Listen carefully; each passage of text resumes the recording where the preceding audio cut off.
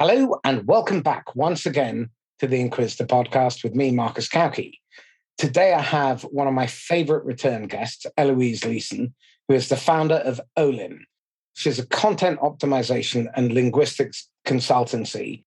Before we get into the meat of today's topic, Eloise, what on earth is content optimization and linguistics consultancy? I'm so glad you asked.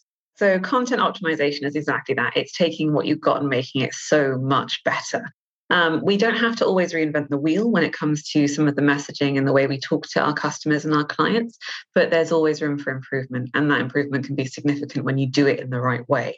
Doing it in the right way involves a lot of linguistic strategy and consultancy, and that's where the bulk of my work comes in as a trained linguist, is looking at the difference between the use of second person pronoun on your website, if you mean to be saying half of the things that you're saying, and looking at your language in a really granular way to make it more impactful than ever before. Okay. I mean, I see a lot of people say one thing on the website and then their sales activity is diametrically opposed. So it feels jarring and it feels like a lie. First of all, how does one identify that essentially you're creating that dissonance between the expectation and the experience? You'll see a breakdown in your sales process. You'll see a breakdown in your sales pipeline, and you won't be getting the results that you want. I think that a lot of people look to copy sometimes as a silver bullet to the kind of sales question, which is that if the copy is converting on the website and if what I'm writing about what I'm doing is good enough, then the sales will just magically happen by themselves. You have to think of copy as being window dressing on a website. You have to have substance behind it. So if your sales process is diametrically opposed to the copy and the messages that you're putting out there, you're creating an incoherent experience. And when your entire sales process should be based on trust and on an ethical sales process, and you want to forge a real rapport with your customer, you can't have that happen because you're shooting yourself in the foot before you even get started. So you need to look at, what are we saying on the website?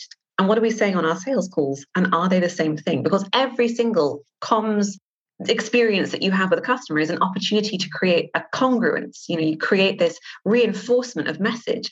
And if that doesn't happen, then people are left feeling bewildered and they don't want to do business with you because they don't trust you, because you've not given them a reason to do so. So this speaks to this whole concept of buyer safety and reliability, relevance, consistency, responsiveness. And I think it's far too common that there is a disconnect between marketing and sales. So I think what I'm reading from what you're saying is that part of fixing that problem is creating actual alignment between marketing and sales. Would that be fair? Oh, yeah. if we could make marketing and sales play nicely together in the same room without putting them in one of those massive T-shirts called a "We Get On" shirt, that would be ideal. It really would. Fourthly, exactly. Just enough room for them to punch each other and then get used to the idea of working closely together. When sales thinks that marketing is just there to serve them, you'll have a breakdown. When marketing thinks that sales doesn't know what they're doing because they're botching all the great leads that marketing are bringing through, there's going to be a breakdown. I think one of the core issues is that when marketing and sales are siloed from one another, is that you don't have that coherence that we just spoke about. You're not building that reliability, that buyer safety. And why would you? One hand is saying one thing, one hand is saying another. And I think the frustration there is that the teams could have such a powerful impact if they worked together, if they realized it's both of them on the same side of the table versus the problem, rather than opposite sides of the table screaming at each other. Well, this also then speaks to another significant problem, which is that there seems to be a pattern that companies think they know what the customer wants, but I see a lack of engagement with the customer to find out what they truly want, how they got there, what the journey was, what their options were, why they picked you, why they stay with you, why they don't buy from you. And there doesn't seem to be anyone really championing the voice of the customer.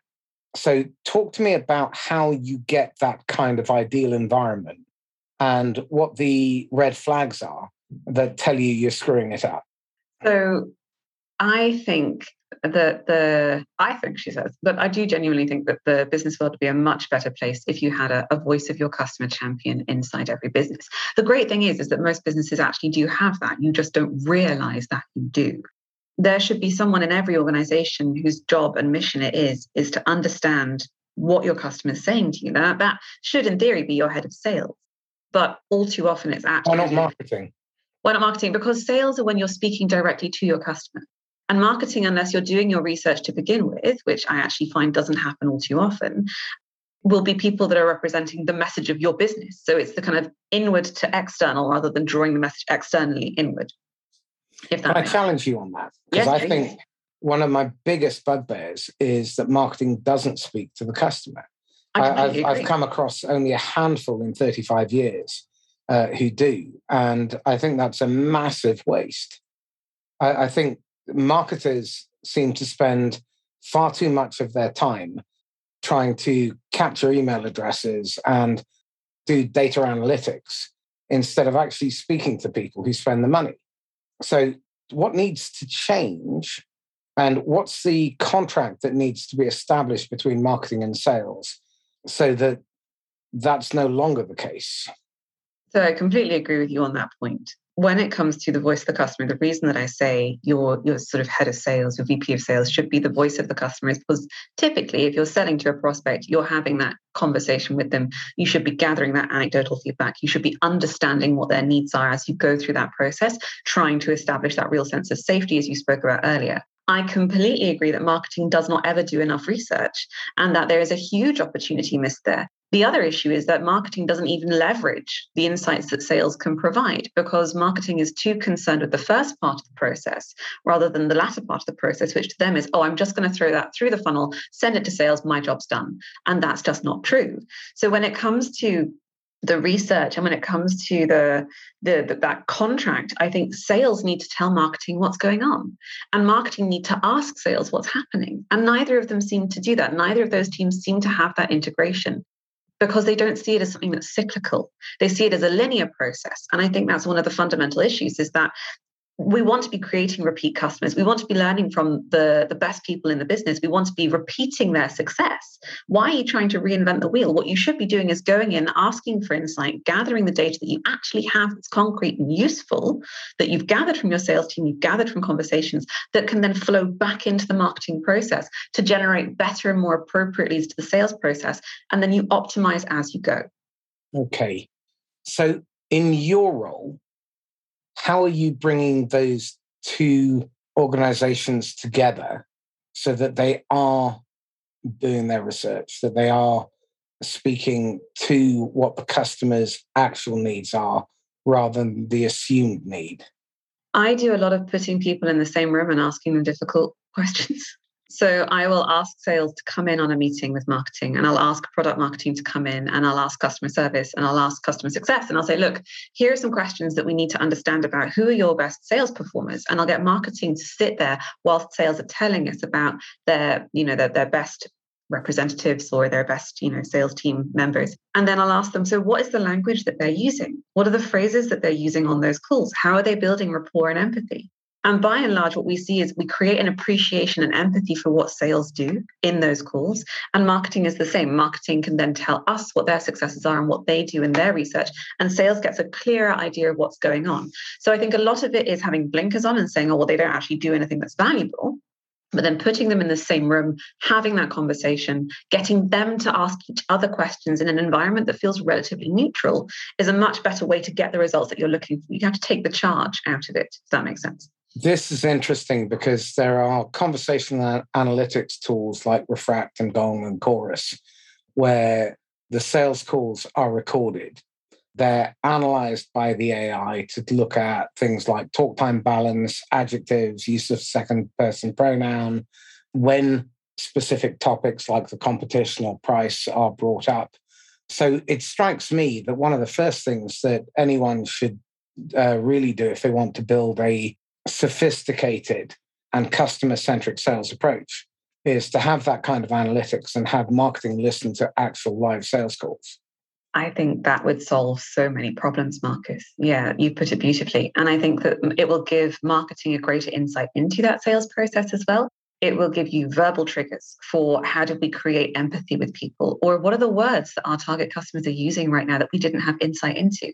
You can't get better data than that comes straight from the mouth of your customer. So why aren't you listening to it? It's interesting. Amy Brown founded a company called Authentics, and they are a customer listening AI in the US health sector. And they listen to something, I can't remember the exact amount, but I think it's about 1 billion hours of unfiltered customer conversation with their salespeople. And they pull together these montages of what customers are saying is good and is bad about the service. And what's really interesting is the impact those audio montages have on the executive team, because this speaks to one of the sources of the problems that we see, because you've alluded to the fact that there is this disconnect between marketing and sales, but there's a huge disconnect very often between the customer and sales, because sales is driven by how they are measured and how they keep their job. And that's driven by how the executive team puts them under pressure through their management layer. And that in turn is often driven by their funding and their investors. And as a result, I'm curious how often in the course of your work, you then have to go back to the executive team and say, well, hang on a second. You say you want to make these changes, but the environment in which you're having your salespeople operate is opposed to biosafety. It's opposed to acting on the voice of the customer. Are you having those conversations? We're beginning to have those conversations. I don't particularly get too involved in culture as a starting point. My work tends to be around observing what's happening right now and presenting that as a mirror. And I think one of the core issues that we have with exec teams and managerial levels, and then the trickle down into your actual sales team on the ground, is that no one can see the full picture. And everybody is operating on a very blinkered basis. And they're looking at what they see on a day-to-day basis. They're not looking at it over the long term as a bigger picture. So when I come in and do my work, one of the core things I do is speak to each team individually and then present those findings as this is what's happening right now from the mouths of your own people, whether you like it or not. I do the same thing with customers. I will go out and I will have calls with your best clients, with your worst clients, and I want to find out what it is that's going on and why they've bought from you. Because too often we have these single instances of comprehension that we don't weave together into a bigger picture. And you have to have that to be able to make sense of the whole. Interesting. How often is the customer brought into these conversations? Because one of the projects I'm working on at the moment is identifying the disconnect in sales training between the people who are the technical commissioners, the people who are the users and the beneficiaries, the executives who own the number, and the deliverers of training. And what I've identified is that they are all focused on different ends of the problem. And there is a lack of cohesion, which is why most sales training, frankly, you'd be better spending the money on lottery tickets or going to Vegas and playing blackjack. At least you've got a 42% chance of winning your money back. So I'm really curious how often your work involves speaking directly to customers to get their story in order to be able to arm marketing and sales with the information that they need to have those relevant, timely, contextually relevant and timely conversations with other customers and to grow the existing customer base.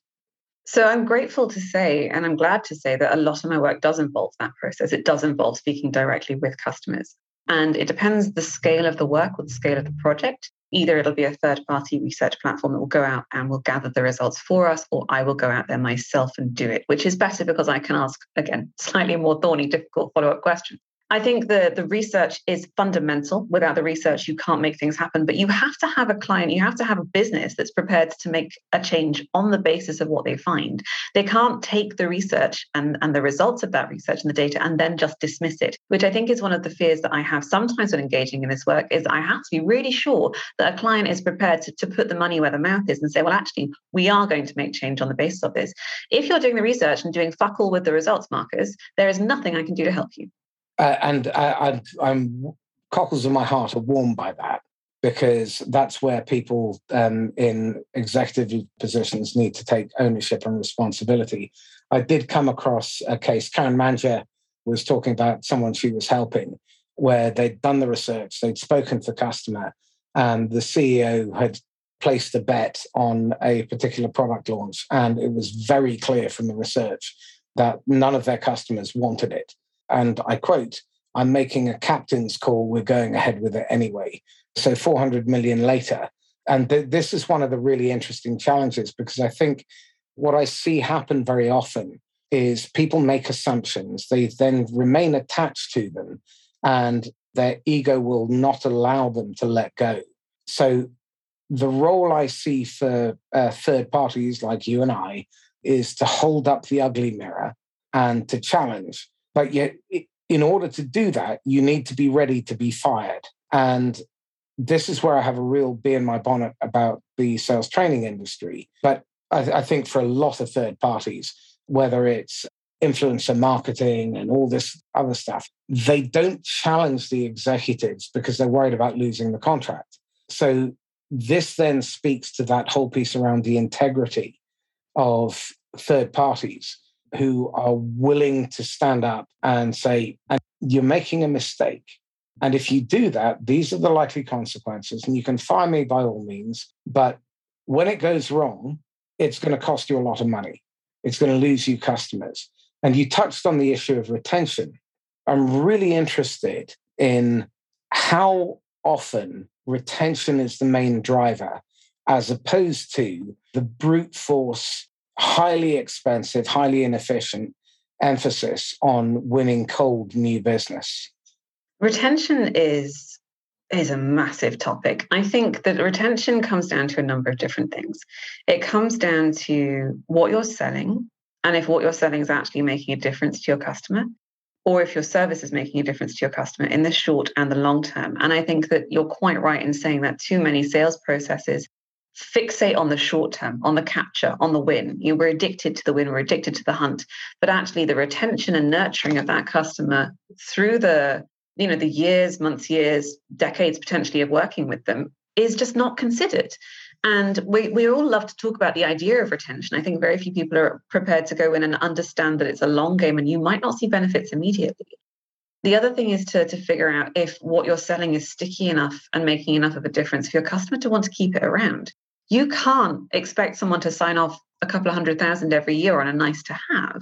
You have to understand who you're selling to and why it is that your product or your service or the value that you add is critical for them.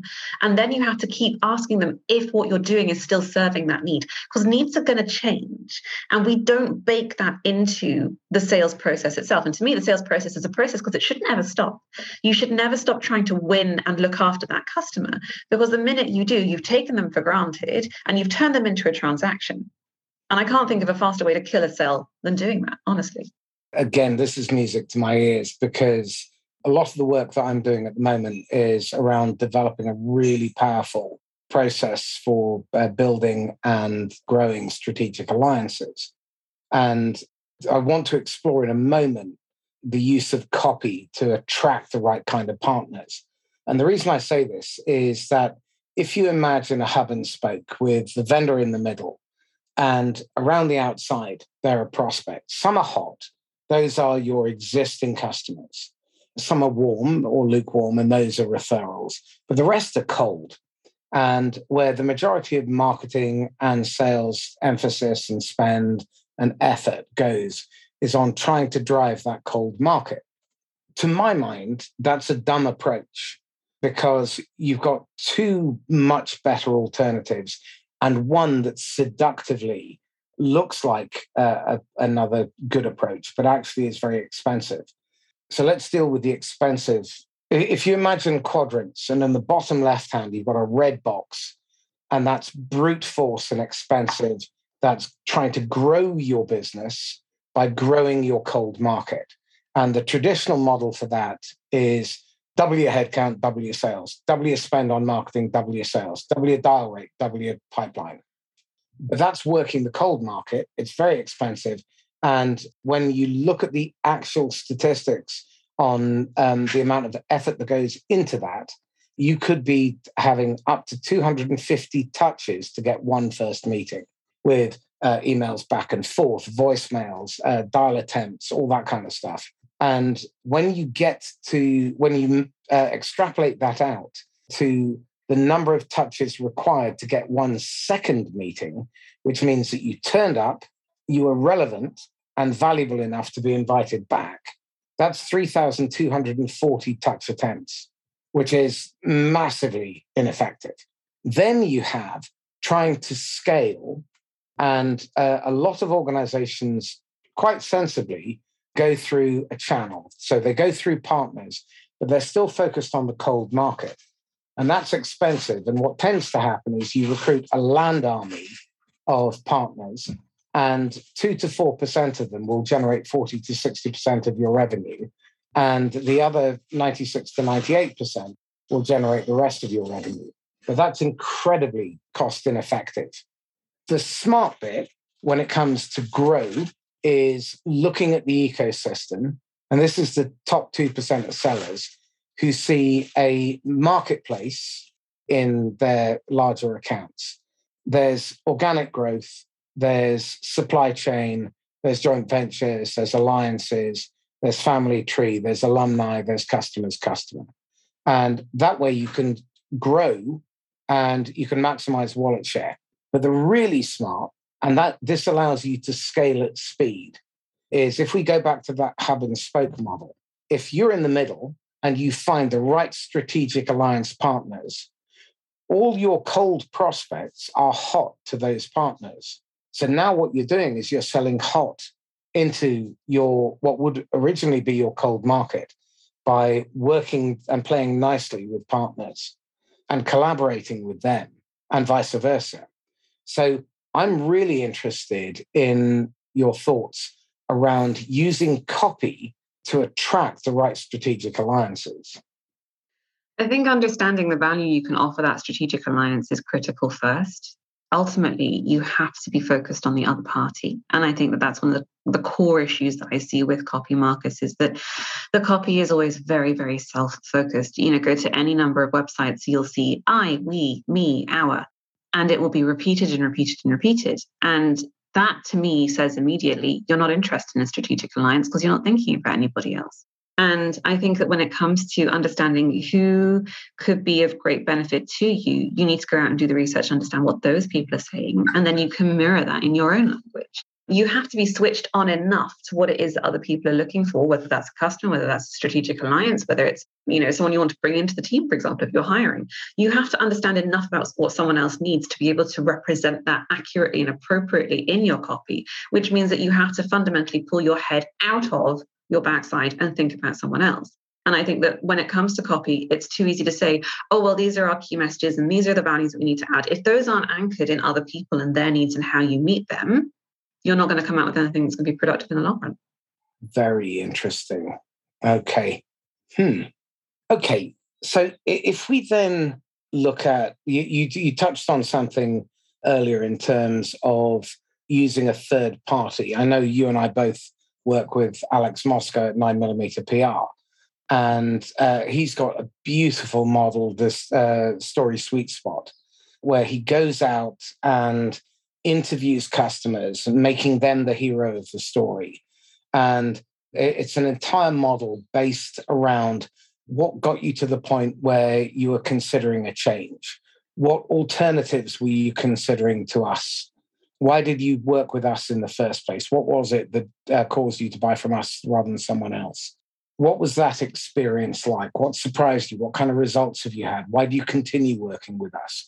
What would cause you to stop working with us? And you touched on a really important point that you need to keep adapting.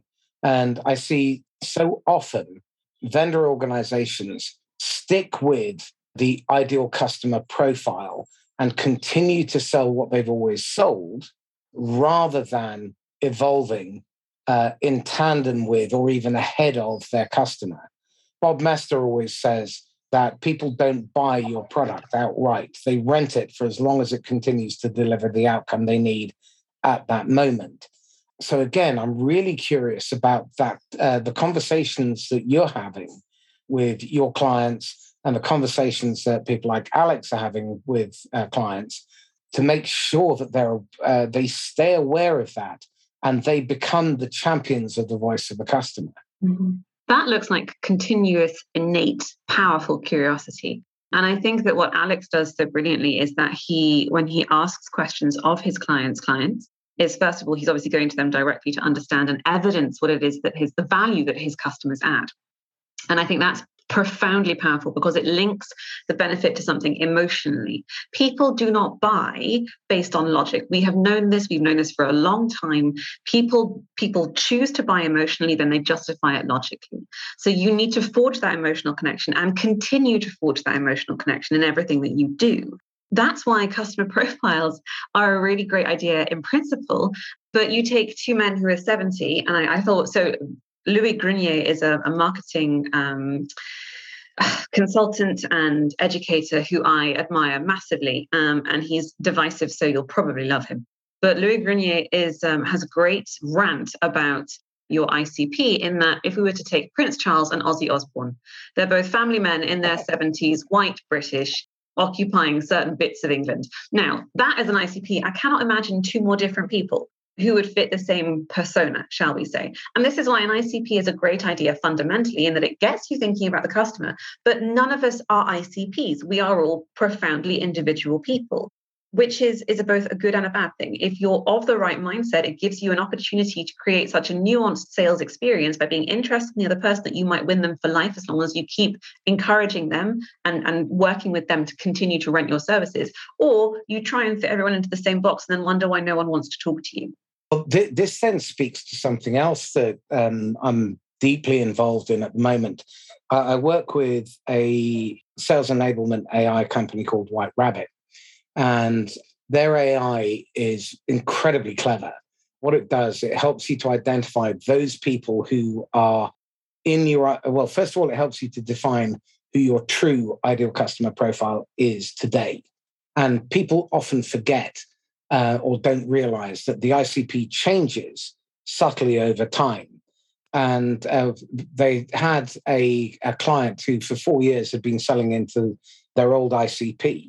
When they ran the ICP through the AI, they realized for the last 4 years they'd been trying to sell to the wrong people, and sales went up 700% in 2.5 weeks. And that then created another major problem because they went in 3 months from one client a month to 21 clients over 3 months.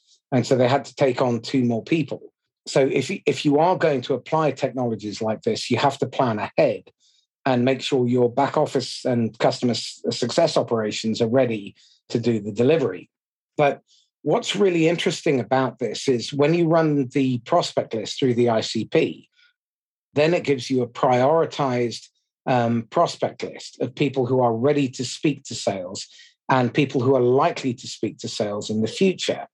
And what I'm most excited about is moving away from the short-term transactional reactive, got to hit the quota this quarter, to the whole concept of pipeline nurturing. And this is the really smart part. If you can identify who is likely to be buying in the next 3 to 18 months, that gives you time to start building relationships and engaging with the multiple decision makers in a buying organization when there is no competition. Because when they move into ready to talk to a salesperson, they're going to be talking to multiple vendors and there's a lot of competition. If you spend your time really working and nurturing the pipeline months or even years in advance, a pal of mine, John Bedwani, he's got a 7-figure business that does nothing but pipeline nurturing 2 to 3 years in advance of an enterprise wanting to sell to a company.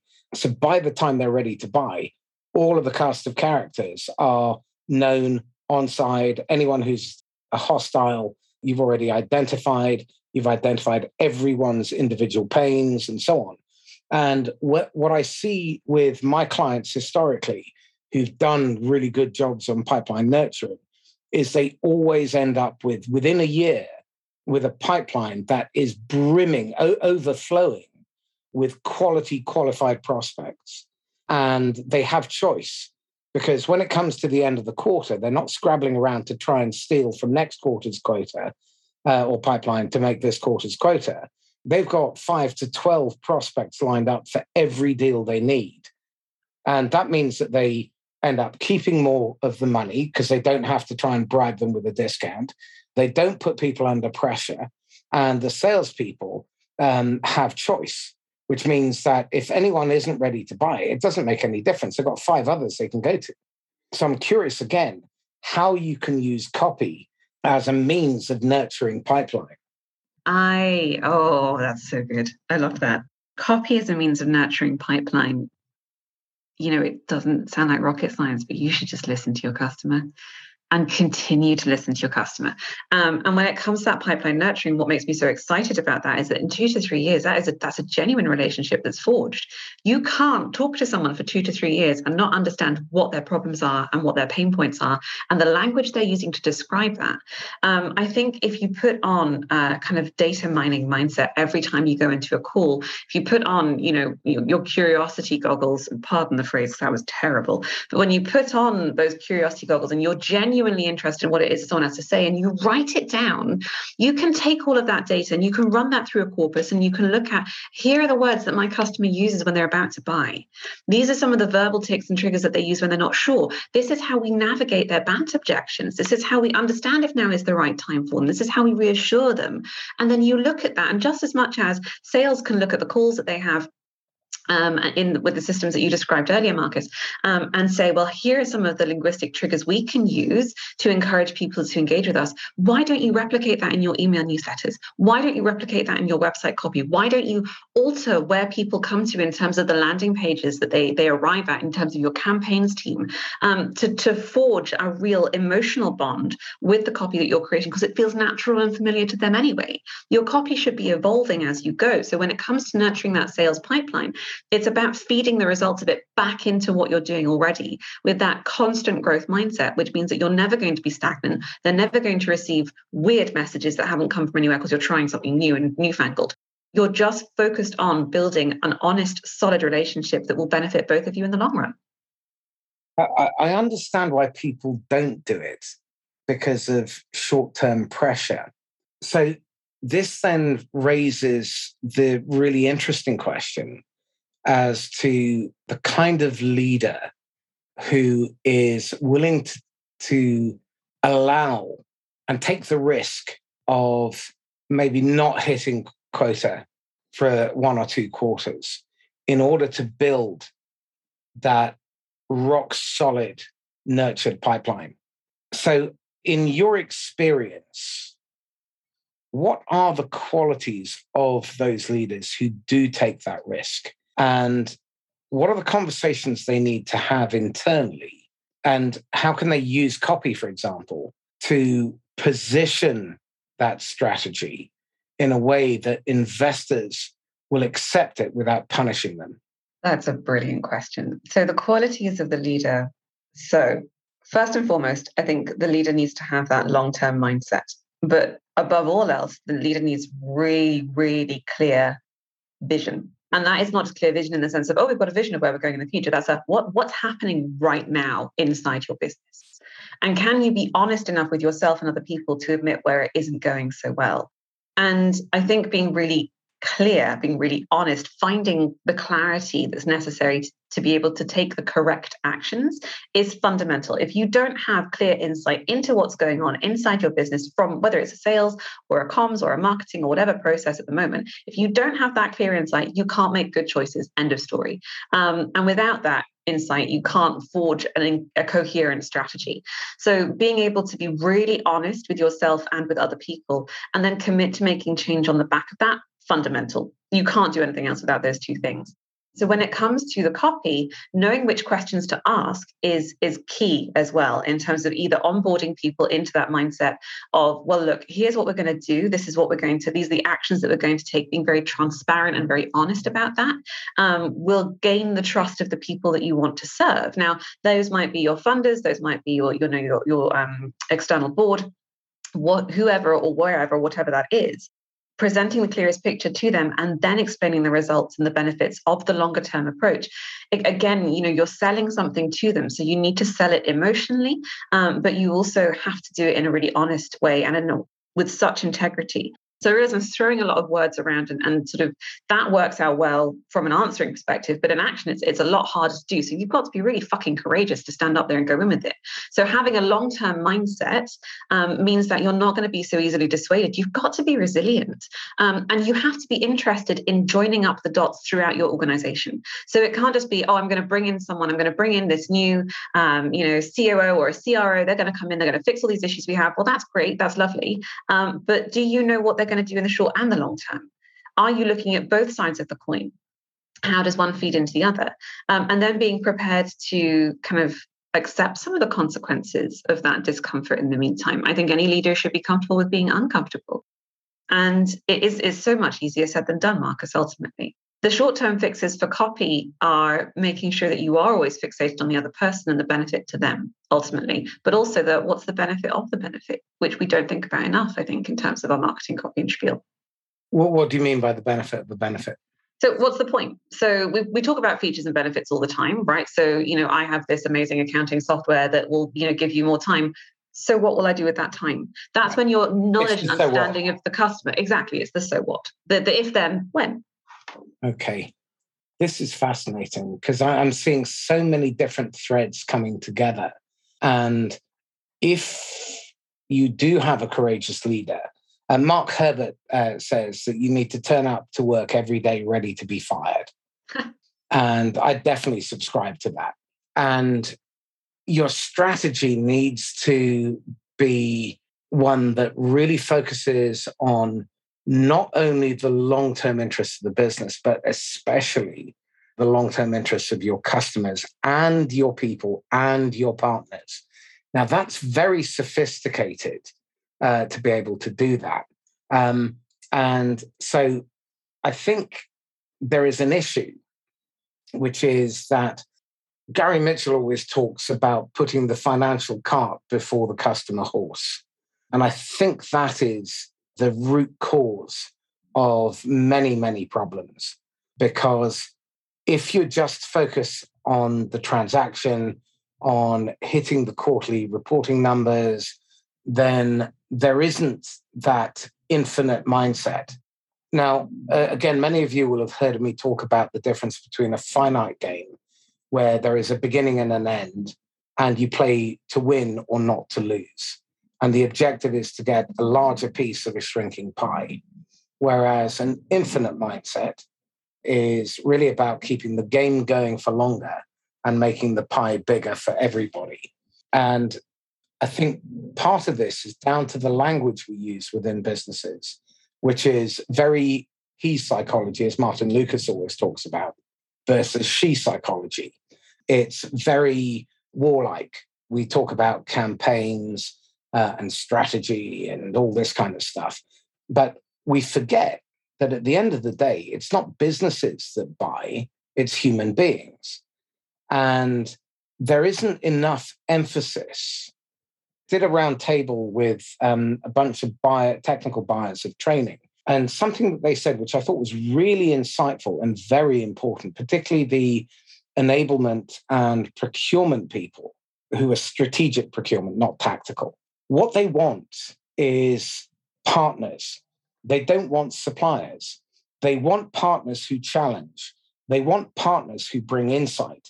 They want partners who are thinking the long game, who are thinking about the entire business, not just turning up and doing a day or two of entertainment and then buggering off. They want people who are really bringing the key skills that allow you to develop long-term relationships with customers. Because There's an investment fund. There are two investment funds I came across this week, which have given me a little bit of hope. One is called Stage 2 Capital, and another one is called Altos Ventures. And both of them focus not on sales growth, but on retention. That's their key metric. And they're patient capital. And when you're working with strategic procurement, when you're working with strategic sales enablement, they're thinking that long game. And what I'm really curious about is how do we get all these different moving parts within the business together to try and work out the why, the what, and the so what, so that they're all working together? Because one of the things that I see happen far too often is command and control tends to create stovepipes or fiefdoms, and then you create a culture of blame, abdication of responsibility, justification through excuses. So again, whilst it's not necessarily about copy, but it could well be facilitated by that through internal comms. So let's explore how internal communication can be used as the glue that brings everybody together to work towards common purpose. I love that. What struck me there as you were speaking, Marcus, was the treating people as human beings. I think that we're too often treating people as human doings. And then when you have this infinite mindset, see the sort of Simon Sinek spiel of start with your why. Whenever anyone asks me, what's your goal with your business? It's to do the best work for the right people for as long as possible. And that is a long-term strategy. And I think if you can't focus on the long-term to sell successfully, something's broken. And if you have to focus on the short term because that's where you're comfortable, it means that you're not prepared to stand up in integrity in the long run. And that means that you fundamentally, whether you've admitted it to yourself or not, you don't trust your value, you don't trust your sales process. And I think that the short term versus the long term, and depending, that will look different for different companies, I will grant you. I'm not saying that a short-term success strategy of going from one client to 21 in 3 months is a bad thing at all. But if you can only work with clients in the short term because you have to leave after a certain amount of time because you don't trust the results of the work you've done for them, that smacks of something being broken in your system. So how do you tie the threads of culture, of copy, of communications, and of purpose together for an organization to succeed? You need to understand why you do what you do. And a lot of the work that I do with my clients begins massively with their values. And this is very akin to Alex Moscow, who we spoke about earlier, and his work, where we look at the way that you approach what you do and doing what you do with integrity is crucial. And unless you can get everybody on board on that same page, and that will take time, you will have people working at disparate effects. You will have one group over here thinking this is the right thing to do. You'll have one group over here thinking this is the right thing to do. You'll have a top-down management system that doesn't come in and look at anything, that thinks they're above everybody else. And there's a sense of superiority in there that will actually act like a cancer from the inside out and destroy everything.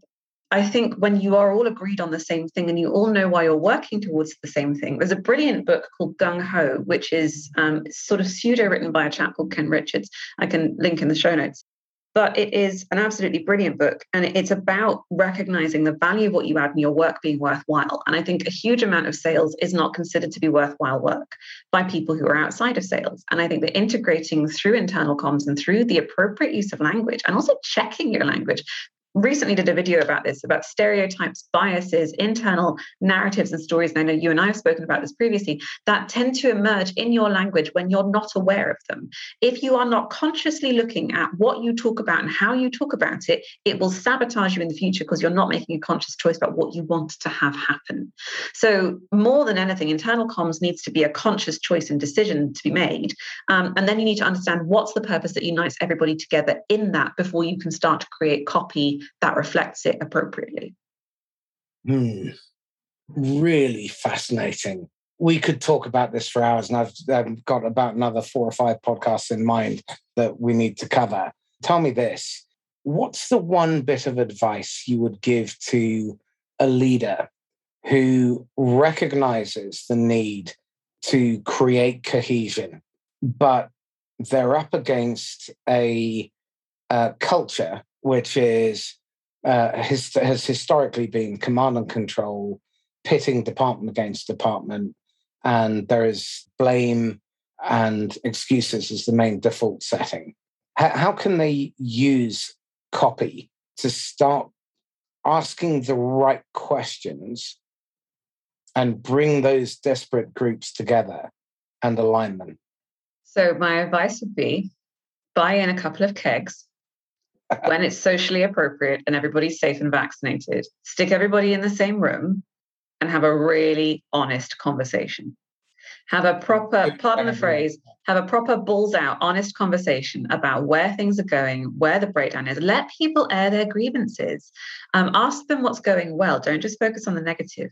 And then take all of those findings and those insights and stick them in a document and a report where everyone can read it. Email it out to your whole team. Say, look, we had, not to use that kind of violent language. We had a conference of war. We had a conference about the state of play. We had a town hall. We had a discussion. We had an open forum about what is happening right now and what are our frustrations. And don't be shy of the vulnerability of saying, hey, sales, do you hate marketing? Cool, let's ask why. And vice versa, marketing. What is it that sales does that pisses you off? Where are the fundamental disconnects? What are the opinions that you have that you are letting fester in your silos? Smash the silos, however you can, and report the findings of that in some kind of document that people can read about and then refer to it again in the future.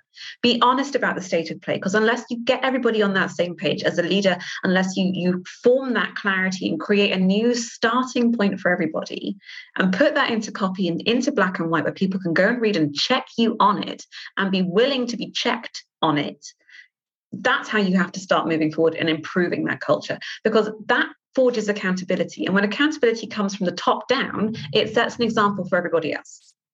And too often, I think leaders are not held accountable for some of the things that they are responsible for. And I know you're busy. I know you've got a board to answer to. I know you've got a C-suite full of people who are demanding your time. But there are people on the ground who have got gold dust in terms of information, data, and insights that you could be using to benefit your company in the long term. And if you ignore it, you are a fool. And that, unfortunately, would be a waste of fool's gold. Excellent. Eloise, thank you so much. How can people get hold of you? You can find me on LinkedIn if you search Eloise Leeson Olim. You can find me at olimcoms.com. That's olimcoms.com. My email and contact details are there as well. And I would love to hear from you. And why Olim? Oh, so Olim is a Latin phrase meaning once or once upon a time. Typically used to start stories, and the kind of fundamental belief is that everybody does have something that's very worth listening to. But actually, my favorite fact about Olim is it was used in the Roman Praetorium when the senators were about to call everyone to order. Olim was their way of saying, shut up, we're about to say something really fucking important. So that's what I like to think about with my clients. We're about to say something really important, so you had better pay attention. Excellent.